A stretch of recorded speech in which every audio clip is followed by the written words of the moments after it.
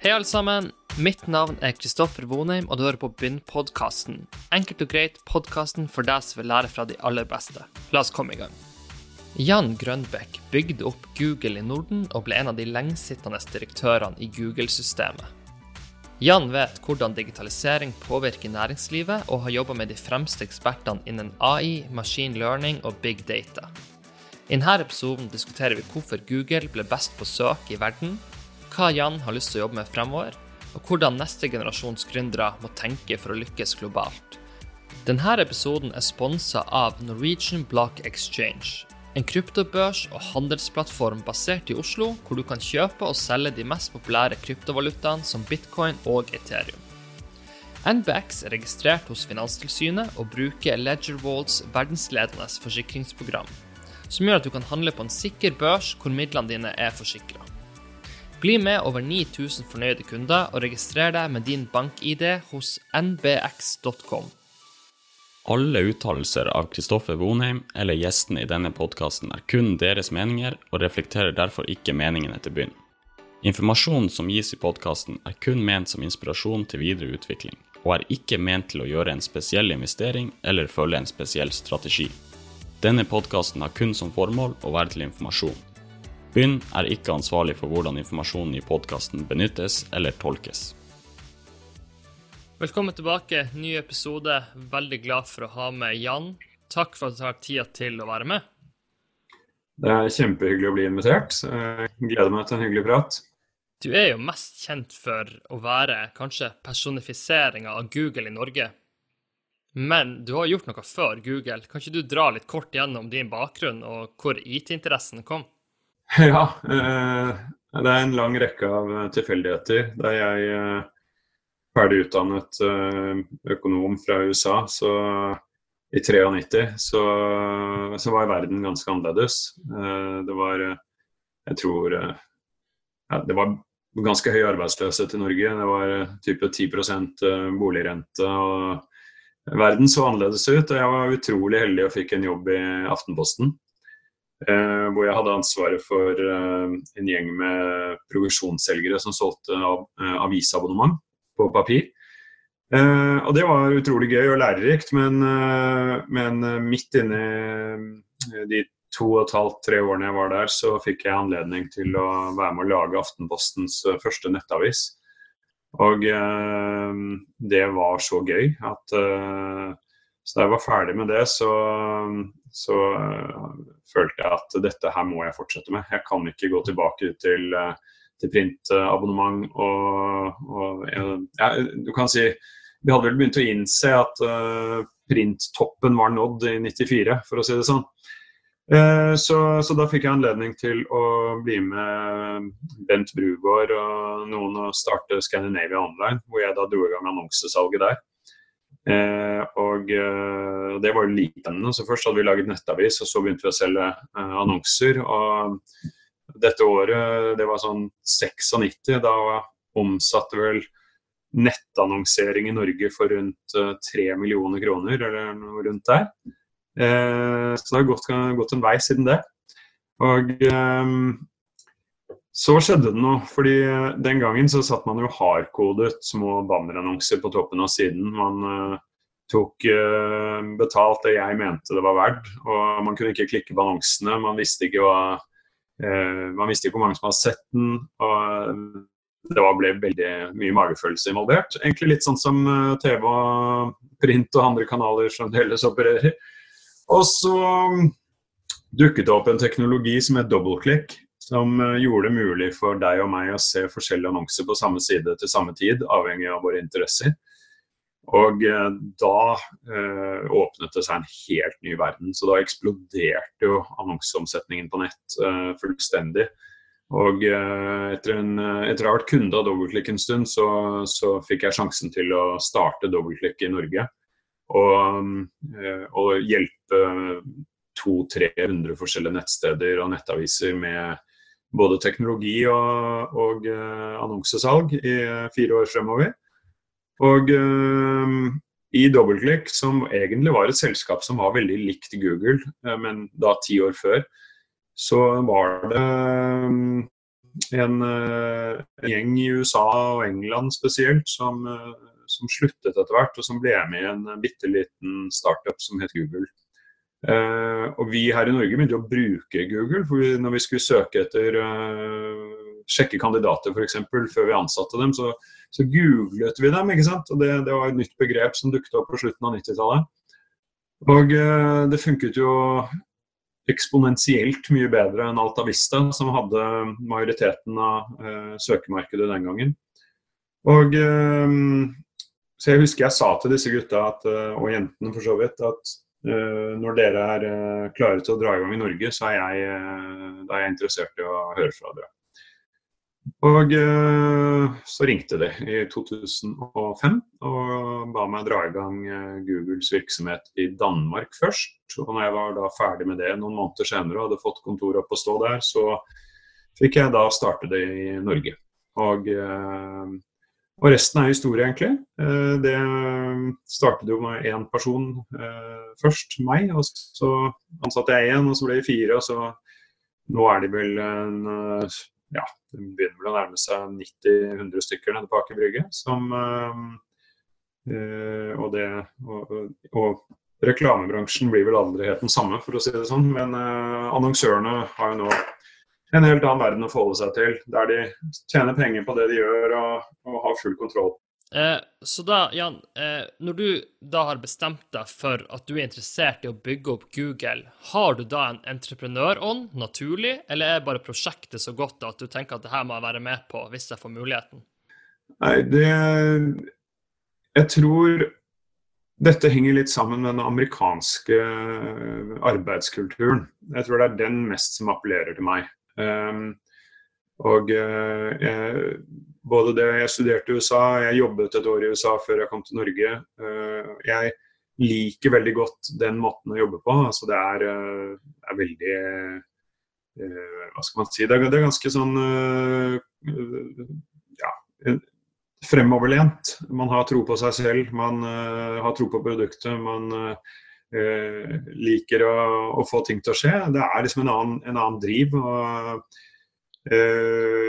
så kan du si, ok, jeg har startet 2 amerikanske datterselskaper, eller 2 datterselskaper av amerikanske børsnoterte selskaper I Norge, og begge har gått veldig bra, men det klart det noe helt annet å starte med god funding og et fantastisk produkt. Så det kan ikke helt sammenlignes med å starte en teknologibedrift fra scratch. Men akkurat den jobben som krevdes både I DoubleClick og Google, den tror jeg passer meg veldig bra. Dette med at du slipper å ligge våken om natten og lure på om du har råd til å betale lønnen til de ansatte neste måned. Men samtidig så må du ut og selge produktet, du skal gjøre det kjent. Ingen hadde hørt om oss da vi startet, ikke sant?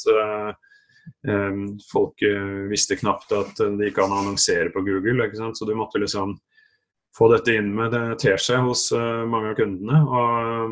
Men likevel så opplevde vi jo at det var ikke én kunde som sa nei I starten. Jeg husker jeg spurte han som ansatte meg, jeg spurte, hvis du har 10 møter, hvor mange av dem closer du?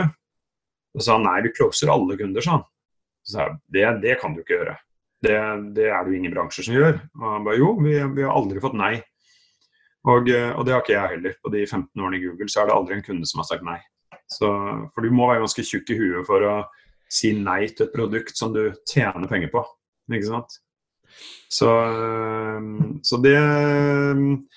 Men jeg har nok en blanding av, jeg ønsker at det skal være litt ordning og reda, og det greit å vite at pengene der, men jeg liker å bygge ting, det gjør jeg. Så det har jeg fått muligheten til der. Det her har jo blitt skrevet om 100 ganger hvorfor Google var det som funket, at de var jo ikke først, og uten å bli for teknisk med backlinks og etc. Hva din oppsummering til folk uten teknisk bakgrunn som lurer på hvorfor Google ble den beste plattformen av alle de 100 andre? Unnskyld. Det et godt spørsmål, men det faktisk forholdsvis lett å svare på. Hvis de som lytter på dette har lyst til å lære mest mulig om hvorfor Google lykkes, så vil jeg be dem starte med å søke opp det som kalles The Founders Letter fra 2004. Der skriver grunnleggerne av Google et langt brev til sine potensielt fremtidige aksjonærer da de ble børsnotert, og forklarer hva Google og hva det skal være.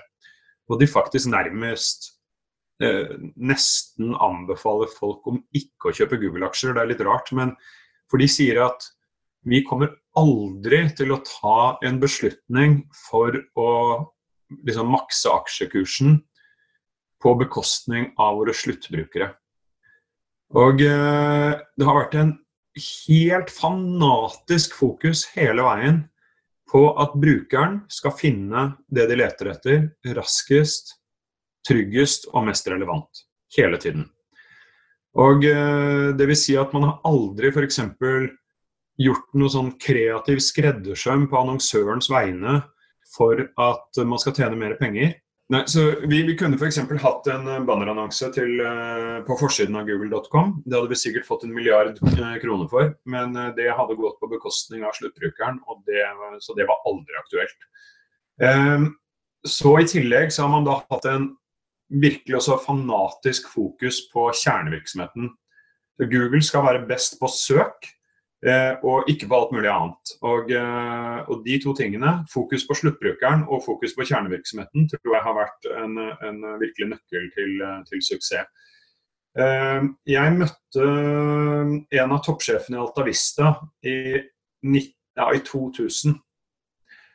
Og den gangen så var Altavista en hvit side med et søkefelt hvor du kunne søke. Da hadde de bestemt seg for å ekspandere. De ville bli alt mulig. De skulle bli blomsterbutikk, datingtjeneste, begravelsesbyrå, netthandel og så videre og så videre. Og et halvt år senere så bare så Altavista ut som et juletre. Det var bare et lite søkefelt oppe i hjørnet. Og et halvt år etter det igjen så var de borte. Og de hadde over 90% av alle verdens søk på slutten av 90-tallet. Og den feilen skulle ikke Google gjøre, og kommer de heller aldri til å gjøre. Så fokuser på sluttbrukeren, ikke på annonsøren, og fokuser på kjernevirksomheten, og fortsette å gjøre den så effektiv som mulig.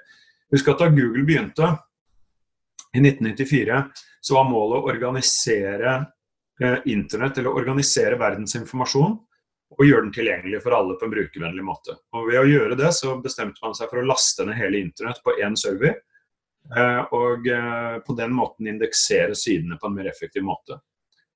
Den gangen så var det bare 623 nettsteder i verden.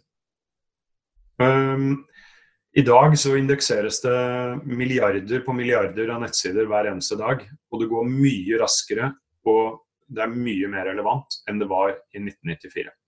Så dette her må bare fortsatt å liksom leve etter det samme mantra hele veien, og bare fortsatt å bygge ut med nok servere til å indeksere hele internett, og i praksis laste ned hele internett flere ganger om dagen, og få på den måten da lage et produkt som gjør livet til folk enklere, og det funker.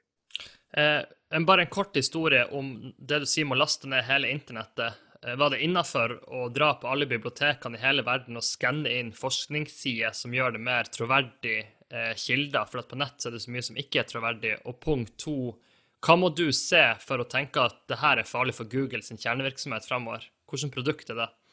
Nei, altså, den første er veldig grei, synes jeg. Den gangen så ble det kalt Google Books. Og ideen var at bøker har begrenset levetid. Ikke bare det, de er ikke tilgjengelige for alle mennesker overalt.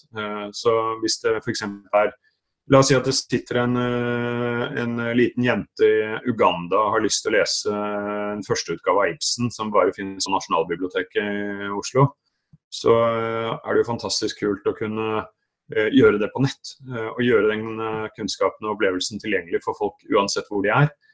Det er det ene. Det andre er jo at det er jo en del bøker som er gått ut av sirkulasjon, som ikke selges lenger, som du rett og slett ikke får tak i. Og på den måten så det skjedde altså, tusenvis av tilfeller hvor forfattere som kanskje ikke hadde solgt en bok på 20 år, Boken deres blir digitalisert, folk finner den på nettet, og plutselig så må forlaget begynne å trykke opp boken igjen, fordi det blir etterspørsel etter den i bokhandelen. Så sånne ting er jo kjempebra. Så det er en kombinasjon av å bevare ting for ettertiden, det er en kombinasjon av å gi tilgang til all verdens informasjon, uansett hvem du er og hvor du er i verden. Så på en måte en demokratisering av tilgangen. Og så er det faktisk en ny måte for forfattere som ikke er i ligaen til liksom, Jo Nesbø og sånt nå, til å bli gjenoppdaget, og at de igjen kan komme på trykk. Men ingen sympati for at det er på en måte et offentlig prosjekt som type internett, hvor ingen har eierinteresser, eller er det innenfor at et kommersielt selskap tar bruk av all informasjon i verden som vi vet er sikkerhet, eller som vi vet er troverdig? Ja, jeg ser egentlig ikke noe problem med det. Dette var jo ikke et produkt man tjente penger på. Det var rett og slett bare en tjeneste. Jeg husker på den tiden, dette var sånn rundt 2010, så ble jeg kontaktet av et stort bibliotek i Oslo som lurte på om de skulle digitalisere bøkene sine. Og de anslo at det ville koste dem noen 100 millioner, og at det ville ta mange år. Google kunne jo gjøre det helt gratis for dem, og i løpet av et par uker. Og så det er klart, dette var en skalerbar måte å gjøre det på, som funket. Og som hvis hvert enkelt bibliotek som gjorde det på egen hånd ville kostet helt ufattelig mye penger og egentlig vært helt meningsløst. Og nå har du tilgangen til å søke på alt dette på ett sted, og det er jo en del av kjernevirksomheten, nemlig det å organisere all verdens informasjon, og det betyr jo ikke bare digital informasjon, men det betyr all informasjon. Så, men igjen, man gjør jo dette fordi man ønsker å gi sluttbrukeren, uansett hvor de er, muligheten til å lære, å skaffe seg informasjon og finne det de letter etter. Så spurte jeg om hva kan disrupte Google. For noen år siden så var det sånn at for å bli en god søkemotor så var du avhengig av å ha utrolig mange servere og veldig mye bra ingeniører. Det er jo for så vidt enda det siste, men så det var det et punkt der hvor man tenkte at nå er det umulig å ta igjen Google, fordi for å kunne konkurrere med Google så må du sannsynligvis investere i et titalls millioner servere, og det får du ikke kjøpt. Det finnes ikke. Og det andre er, hvis det hadde fantes, så hadde du ikke hatt råd til det. Altså selv Microsoft ville ikke hatt råd til det på den tiden. Nå er ikke det hindret der lenger. For nå kan hvem som helst med en god idé eller en god algoritme bare egentlig bli kunde av egentlig Googles egne datasentere, altså Google Cloud Services, og kjøre i gang en konkurrent av Google på Googles egen infrastruktur. Og det er jo det som er så fantastisk her, det er jo det som bidrar til det enorme teknologiske skiftet som nå skjer, og den eksponentielle utviklingshastigheten som vi har snakket om i mange år. Det er jo nettopp det at folk har tilgang til nesten gratis lagring og nesten gratis datakraft i bøtter og spann, som gjør at ideer nå lar seg realisere som ikke var mulig å realisere for 10 år siden. Så det kan godt være en gang at noen kan lage en søkemotor som er enda bedre enn Google, og gjøre det på Googles egen infrastruktur. Men det skal litt til da, fordi de vil jo trenge noen titalls tusen ingeniører for å få dette opp og gå på alle språk og i alle land og så videre. Så det er ikke en lett oppgave, det er det ikke. Den andre utfordringen er jo det vi kaller vertikale søkemotorer. Internett nå blir jo så stort at det er forsiden som teller. Det er det første søkeresultatet som på en måte teller. Og søker du til litt sånn generisk ting da, som lån, for eksempel, så skal det godt gjøres at det kommer opp relevant nok informasjon på den første siden. For du vet ikke om, det er ingen som vet da, har du søkt på forbrukslån, eller boliglån, eller billån, eller whatever, ikke sant? Og man ser jo da at det dukker opp vertikale søkemotorer, både for flybilletter, hoteller, elektronikk, finansielle produkter som lån, spareprodukter, og så videre. Så potensielt så kan jo det jo være at når folk da i fremtiden skal søke på noe helt spesielt innenfor en viss bransje, at de da velger å gå til en såkalt vertikal søkemotor i stedet for å starte på Google. Men fremdeles så vokser antall søk på Google jevnt og trutt uansett, så det er jo en tjeneste som har milliarder av brukere hver dag, så det er ikke noen åpenbar overhengende fare. Hvis vi tar noe som kan velte et selskap, så er jo det at grunnleggerne ikke er like interessert i Google lenger. Og nå vet jeg ikke om det her stemmer, men når jeg studerte på Berkeley, så var det vel ganske gitt at spesielt Sergey er vel ikke så interessert i å lage bedre Google-søk, og Eric Schmidt har gitt seg. Og så vet ikke jeg om OKRs, som John Doerr introduserte, nok til å bevare en founder mentality i selskapet. Hvordan har det endret seg den tiden du var i Google? Var det her veldig founder-driven, eller bleka det litt mer ut over tid? Jeg vil si det var veldig founder-driven lenge. Og nå var jo Larry styreformann inntil i fjor, var det vel? Og han var sjef i Alphabet. Så det kan jo være at det kommer en forandring nå. Det som jeg vil si ledelsen i Google i dag er jo folk som har på en måte gått gradene fra mellomledere i Google til å bli toppsjefer i Google, og som på en måte er flasket opp på denne ideen om å organisere verdensinformasjon og så videre, og flasket opp på ideen om å fokusere på sluttbrukeren. Og det jeg faktisk tror her er at det kom til et punkt der rett og slett founderne så at Sundar Pichai var bedre egnet enn dem selv til å drive selskapet. Han var da, må huske at han var ansvarlig for å bygge Chrome, som er den nettleseren hele verden bruker i dag.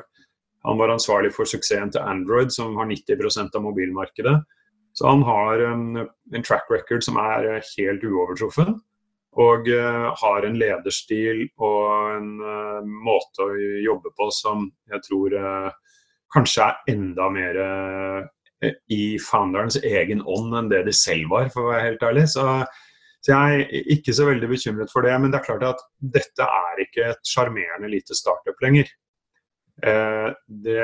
Selv om vi i Norge følte at vi var det, fordi vi var bare 80 stykker da jeg sluttet, da var vi fremdeles et lite selskap hvor alle kjente alle på en måte følte at de hadde en viss innflytelse på hva som skjedde og sånt noe til daglig. Men det er klart vi var 2000 ansatte tror jeg da jeg startet i Google, og vi var 220 000 da jeg sluttet. Så det er jo et helt annet selskap selvfølgelig, og en helt annen økonomisk maktfaktor selvfølgelig enn det det var før, og må ledes på en helt annen måte enn det sånn man ledet det for 10-15 år siden. Så, men jeg har enorm tillit til at den ledelsen som sitter i dag kan gjøre minst like god jobb som det Eric Schmidt og founderne gjorde. Og nå vil jeg vil jo skyte inn også at Google hadde ikke vært Google uten Eric Schmidt. Det var et sjakktrekk av John Doerr og de andre investorene nærmest tvinge Larry og Sergey til å ansette en voksen som hadde erfaring og som kunne drive selskapet, mens de på en måte nærmest gikk i skole for å lære seg å lede. Og han gjorde en helt eventyrlig jobb. Men kom det også til et punkt, tror jeg, hvor han var moden for å bli erstattet, og det punktet tror jeg var riktig. Så det var nok en god løsning som det ble. Er det tilfeldig at det virker som at de beste CEO-ene i dag kommer fra India? Eller det har i hvert fall skjedd et veldig sånn taktskifte både i Microsoft, Mastercard, Google. Er det sånn at, nå har jo du jobbet mye med de her folkene sikkert også, er det tilfeldig at det har skjedd at India virker som å ha veldig gode toppledere? Det er et godt spørsmål, altså. Jeg holdt på å si, nei, det er nok ikke det. Altså men Jeg tror det kan lett bli litt for filosofisk av meg å begynne å gjette på hvilke egenskaper det er. Jeg tror jeg hadde en indisk sjef i mange år som heter Nikesh Arora, som i dag er sjef for Palo Alto Networks, og som ved siden av Sundar er den indiske lederen som har kommet lengst, og ved siden av hans sjefen i Microsoft selvfølgelig, men som på en måte har lyktes mest og hatt en reise fra den lavere middelklassen i India, for å si det sånn, til å bli noen av verdens best betalte toppledere, ikke sant? Med størst suksess. Og han var egentlig litt opptatt av et par ting. Altså det ene er at det utdannes flere ingeniører hvert år i India enn det finnes ingeniører i USA. Ikke sant? Så de har en ekstrem god skole for å utdanne realister der borte, eller realfagskandidater. Så det er ikke tilfeldig at selskap som Google, Apple og Microsoft og sånn tiltrekker seg mange superdyktige ingeniører fra India, for det er der kanskje de beste kommer fra. Det han Nikesh også påpekte, han var mange ganger i Norge og besøkte oss. Så han var veldig opptatt av at han syntes synd på oss nordmenn. Vi skjønte ikke helt hva han mente, for vi mener jo vi har det ganske godt i Norge. Så problemet vårt da, ifølge han, var at vi rett og slett har det for godt. Vi er ikke sultne nok, vi har ikke sterk nok drive og ønske om å lykkes, og egentlig den viljen til å investere den tiden og den innsatsen som trengs for virkelig å lykkes. Og det sa han jo ikke bare om nordmenn, han sa det gjelder jo altså amerikanere og tyskere og mange andre også sikkert, men jeg tror han traff spikeren på hodet litt der altså. Så jeg tror nok mange av alle de indiske toppsjefene i USA som nå virkelig har lykkes, kommer jo fra en bakgrunn med ganske trange kår, og et sånn vinnervilje som er helt spesiell. Og så er det nok kanskje noe med den indiske måten å være på, mentaliteten, og kanskje kultur over tusenvis av år, som kanskje gjør dem til en type ledere som appellerer på tvers av alle landegrenser. Vi må huske at alle disse selskapene har jo ansatte fra 100 land, ikke sant? Og jeg tror hvis du skulle finne en nasjon som på en god og enkel måte kan kommunisere og inspirere mennesker fra 100 land i ett møte, så tror jeg inderne stiller utrolig mye bedre enn for eksempel en nordmann eller en engelskmann. Ikke sant? De er rett og slett vant til å ha mangfoldskompetanse og kunne kommunisere på en måte som gjør at alle forstår hva de sier, og de vil ikke gjøre sånne typiske norske feil som nordmenn ofte gjør når de kommer til utlandet og ikke helt skjønner hvordan de skal oppføre seg, da, for å si det sånn. Et selskap som Google er jo faktisk at det er ikke så forferdelig mye rapportering og sene kvelder som man skulle tro, fordi etter hvert som vi vokste så forsvant jo liksom rapporteringen til California, ikke sant? Og man kunne forholde seg til folk i London eller København som var i samme tidszone som deg, og som for så vidt også var interessert i å ha et liv på kveldstid. Og Google var også ekstremt opptatt av at det skulle være mulig å ha et liv ved siden av å jobbe i Google. Jeg husker en gang jeg hadde jobbet der bare noen uker, så sendte jeg en mail til HR-sjefen på lørdag. Og før hun svarte da, så sier hun, hvorfor sender du meg en mail på lørdag? Betyr det at du jobber på lørdag? Så sa jeg, ja, akkurat i dag så gjorde jeg det. Og så bare, det er ikke meningen, sier hun. På lørdag skal du slappe av, kan du gå ut i skogen eller noe sånt. Så bare, wow, det var jo interessant. Så jeg prøvde å legge forholdene til rette både for meg selv og for de som jobbet i Oslo, at de skulle på en måte være ferdig med jobben når de kom hjem. Så kan du si det var ikke alltid jeg var det, men det var mitt problem på en måte. Det fikk jeg nærmest ta på min egen kappe hvis jeg hadde utsatt noe og måtte ta det på kvelden. Men det var ikke sånn utpreget mye kveldsarbeid. Det var forholdsvis lange dager. Man jobbet kanskje i snitt 10-11 timer om dagen. Det er helt greit. Men jeg tror også at folk som liker å jobbe, folk som virkelig elsker jobben sin, de vil jo føle at en arbeidsdag på 7,5 timer er et problem. Du blir forhindret på en måte å ha det gøy, mer enn 7,5 timer. Litt flåste sagt, men vi følte vel at vi var så heldige at vi faktisk gledet oss til å gå på jobben hver dag, og da var det egentlig helt greit.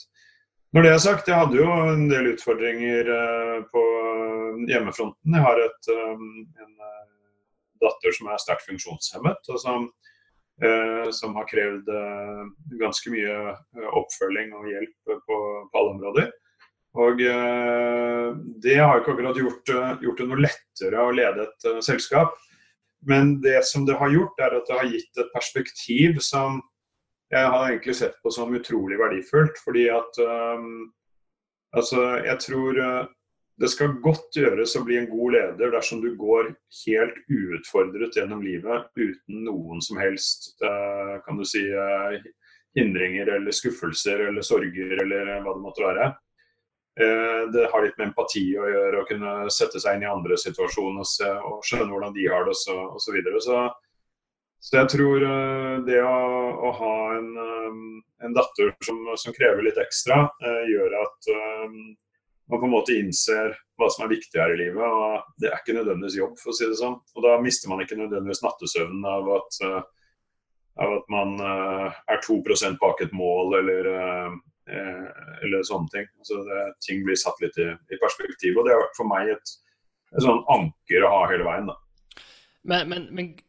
Men når du deler det, Jan, så jeg vil bare understreke, for det er jo litt viktig for folk, for det er mange som kan kjenne seg igjen i det her, og han Satya i Microsoft har jo litt samme greie. Han har jo også et barn som er sterkt funksjonshemmet. Jeg husker ikke nøyaktig hva det var, men da er det jo... Jo, det er akkurat det samme som min datter. Hans sønn har cerebral parese, og det har min datter også.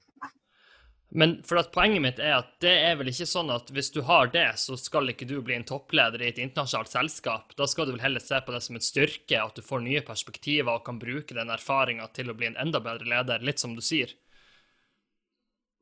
Ja, det er ganske rart det der, altså, men jeg kjenner 4 av de topplederne i norsk næringsliv som jeg respekterer aller mest. Alle de har funksjonshemmede barn.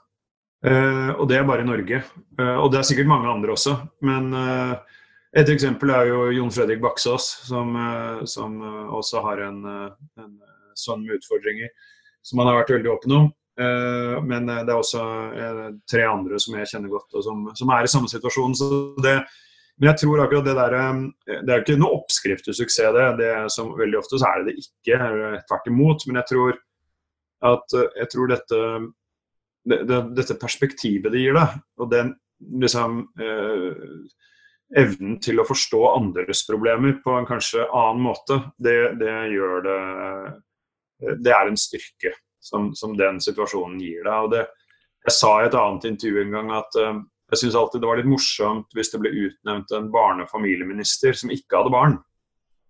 For det tror jeg må være en ufattelig vanskelig rolle å ha hvis du ikke har barn. Men i dette tilfellet da, så tror jeg at det å ha ikke en helt sånn friksjonfri hverdag ved siden av jobben faktisk kan gjøre deg til en bedre leder, rett og slett. Men jeg har ikke noe det finnes ikke noe sånn statistisk bevis på det er alt for få mennesker det gjelder. Ja. Men jeg synes det er litt interessant, fordi at jeg merket når jeg var tidlig i karrieren min og jobbet litt i utlandet for ulike selskaper, så fikk jeg veldig problemer med søvnen min hvis ikke jeg hadde nådd mine mål som var satt, enten om det var OKRs eller månedlige mål, og så vet du at din startup, i hvert fall de selskapene jeg var i, så skal du aldri nå målene dine. Du skal bare pushes mest mulig for en lavest mulig pris. Og problemet er at hvis du da er 22 og aldri har møtt motgang i livet ditt, så kan det bli vanskelig å takle at plutselig når du ikke målene dine. Så det perspektivet du sier er jo en styrke for alle, og så kan du få det perspektivet av andre ting. Det klart du kan det, men jeg tror det vanskelig å på en måte komme dit uten å ha møtt noen motgang, ganske heavy motgang på noen områder. Da. Det kan jo være alt mulig rart fra sykdom i familien, eller egen sykdom, eller andre ting, ikke sant? Men jeg hadde for 20-25 år siden så husker jeg at vi måtte be alle ansatte i selskapet jeg jobbet i da, vi var sånn 15-16 ansatte, vi måtte rett og slett be alle sammen jobbe overtid i 3 dager for å putte brev i konvolutter som skulle sendes ut til kundene. Dette var liksom før e-post var helt allemannseie. Og da bestilte vi inn pizzaer og kjøpte inn litt øl og satt der og koste oss på kvelden og puttet brev i konvolutter. Og da var det, husker jeg, en ansatt på 23-24 år som da hadde klaget til mor og sagt at dette her tålte hun ikke, og fått beskjed om å gå til legen, og så fikk hun da en måneds sykemelding fordi vi hadde slitt henne ut med å jobbe til klokken 8 3 eller 4 dager i en uke. Og det er klart, da var min datter sånn 2 år, husker jeg. Vi var ute og inn av sykehuset, det var operasjoner 2 ganger i året, det var våkenetter i 20 år. Og jeg husker jeg slet litt med å på en måte se hvordan de 3-4 dagene kunne føre til en akutt utbrenthet hos en 3-24-åring.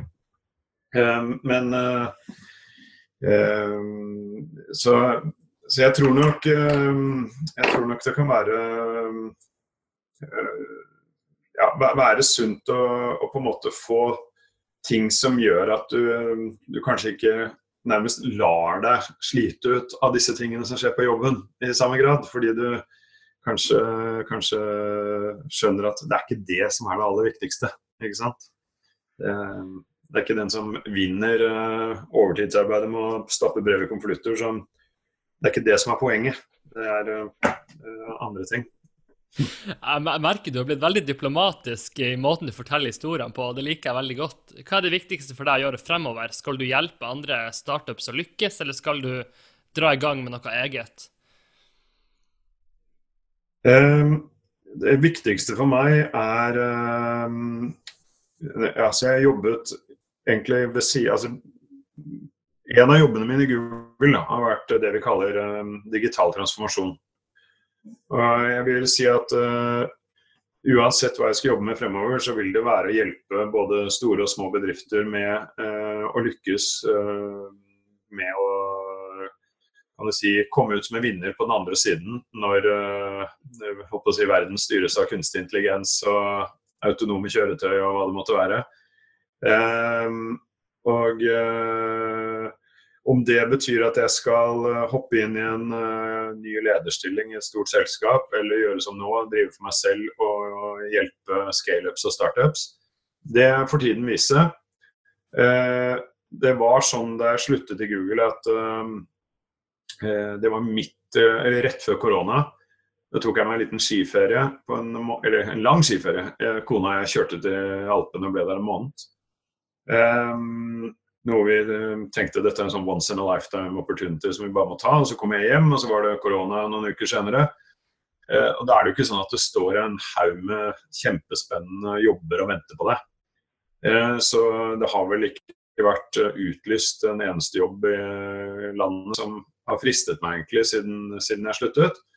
Men det kan jo dukke opp, det vet man jo aldri, og jeg er veldig ung og sprek og føler at jeg har noe mer enn nok energi til å gjøre eller jobbe fullt med stort lederansvar, i hvert fall i 10 år til. Men akkurat nå så har jeg det kjempegøy. Jeg hjelper en håndfull selskaper og scale-up-miljøer, venture-selskaper og så videre, med alt fra å coache og være mentor for startups som er helt i startfasen, til å og hjelpe selskaper som skal ut i den store verden, og som kanskje har en 10-15 ansatte, og ikke helt stø på hvordan de skal lykkes med det. Så det gir meg masse energi nå, og jeg treffer kjempemye flinke folk som har veldig mange spennende produkter og ideer og tanker, og det utrolig gledelig. Altså startup-miljøet i Norge har forandret seg fullstendig de siste 5 årene, og det ingenting som bedre enn det, for det ikke olje vi skal leve av om 20 år, for å si det sånn. Når du slutter i Google, hva analysen din bak? For det jo, altså de flinkeste folkene i verden har jo muligheter hver dag. De får jobbtilbud hver dag hvis de vil ha jobbtilbud. Og så må du velge, skal jeg gå ut av det trygge og gjøre noe nytt, eller skal jeg bli der jeg for jeg har frihet, jeg har makt, jeg har lønn, jeg har alt det jeg ønsker og jobber for å få. Hvordan ser den vurderingen ut i ditt hode, og hva har du sett rundt deg? For du har både kjent folk som har vært i Google i 3 år, og så hoppet ut og laget noe eget, og så har du kanskje sett folk som har blitt der litt for lenge. Og det skjer jo i gode selskap at folk blir kanskje også for lenge i et selskap. Ja, det var akkurat det jeg så. Og jeg ble for lenge i Google. Noen av mine ansatte ble for lenge i Google. Vi hadde, eller har, altså Oslo-kontoret var et fantastisk sted å jobbe med veldig mye hyggelige, flinke folk og så videre, men det ble på en måte en sånn magnetisk kraft som bare holdt deg tilbake der, fordi det var et så fantastisk sted å være. Og problemet etter hvert, det jo at det blir lite rom for intern mobilitet. Man blir en sånn litt sånn propp i systemet. Og så selv om jeg følte at jeg lærte ting fremdeles hver eneste dag, så var det jo noen ting også som kanskje begynte å gå litt på autopilot. Så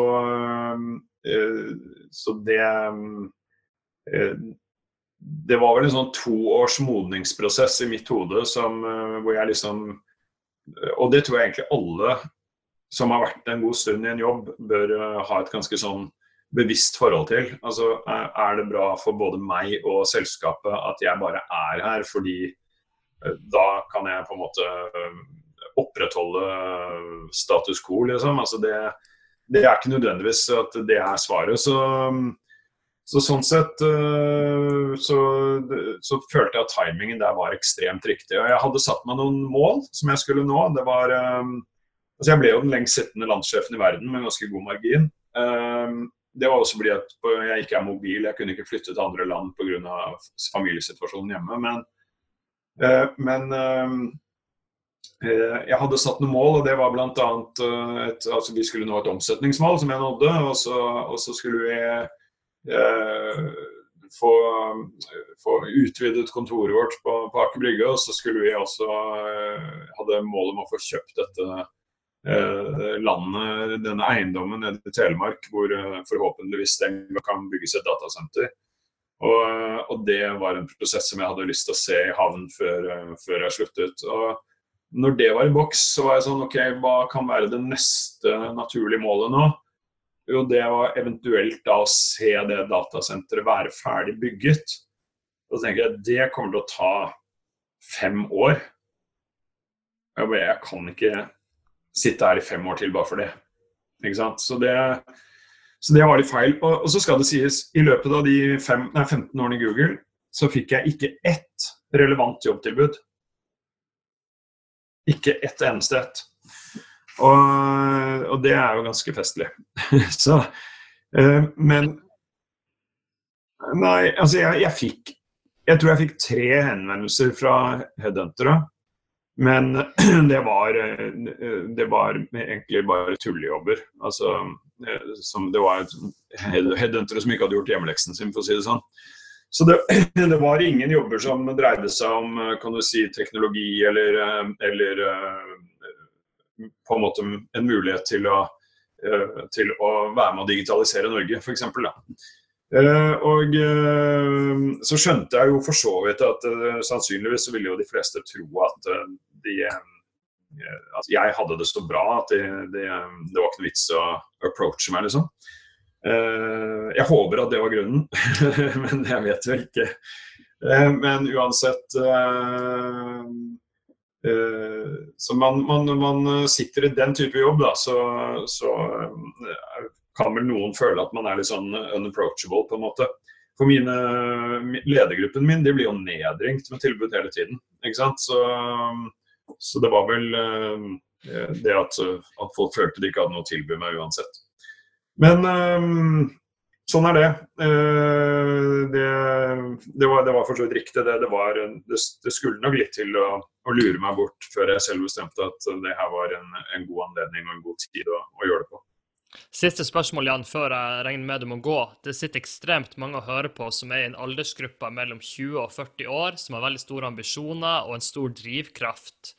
Det vanskelig å lage et generelt råd, men hvis folk spør deg som 25 år og kanskje har både intelligens og drive til å lykkes, hvor sender du de folkene, eller hva sier du til de hvis du skal hjelpe de?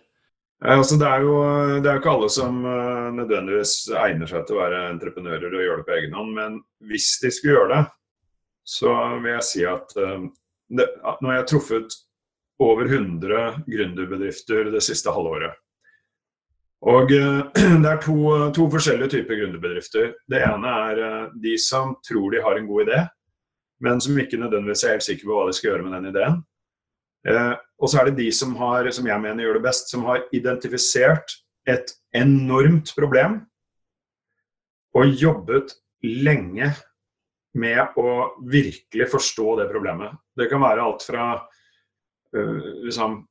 tilgang til ferskvann I fattige land, eller hvordan skaffe energi til Sub-Saharan Afrika, eller hvordan gi internettilgang til hele jordens befolkning, altså kjempeproblemer, ting som milliarder av mennesker sliter med hver dag, for eksempel. For poenget hvis man finner et stort problem, og klarer virkelig å identifisere og forstå det problemet, så det faktisk ikke så forferdelig vanskelig å komme opp med en idé for å løse det. Og alt for mange starter I andre enden. De har en eller annen idé, og så når de først da kommer til meg for eksempel, og vi ser på dette her, og så finner vi ut at hvis de virkelig lykkes, så kan de få 2000 kunder worldwide, og produktet deres koster 10 000 kroner. Da det ikke nødvendigvis løsningen på veldig mange menneskers store problem, ikke sant? Og det skal veldig godt gjøres at det kan bli en stor suksess, da, for å si det sånn. Så det vel I hvert fall rådet til gründerne der.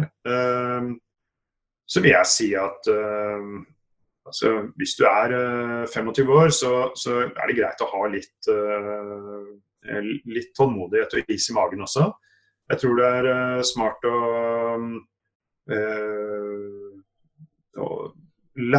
fokusere på å lære så mye som mulig. Utfordringen I dag med skolesystemet jo at når du kommer ut av skolen, og der har jeg kommet ut selv en gang og trodde jeg kunne alt, så kunne jeg jo I praksis ingenting. Det problemet har dessverre bare blitt mye, mye større. Fordi at da jeg hadde studert økonomi og markedsføring I USA, før internett var funnet opp, så kom jeg egentlig nesten ut med fasiten I hånden.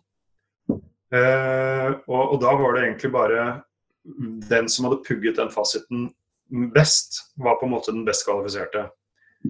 Problemet at skolesystemet har stått dønn stille I de 30 årene som har gått siden jeg var ferdig.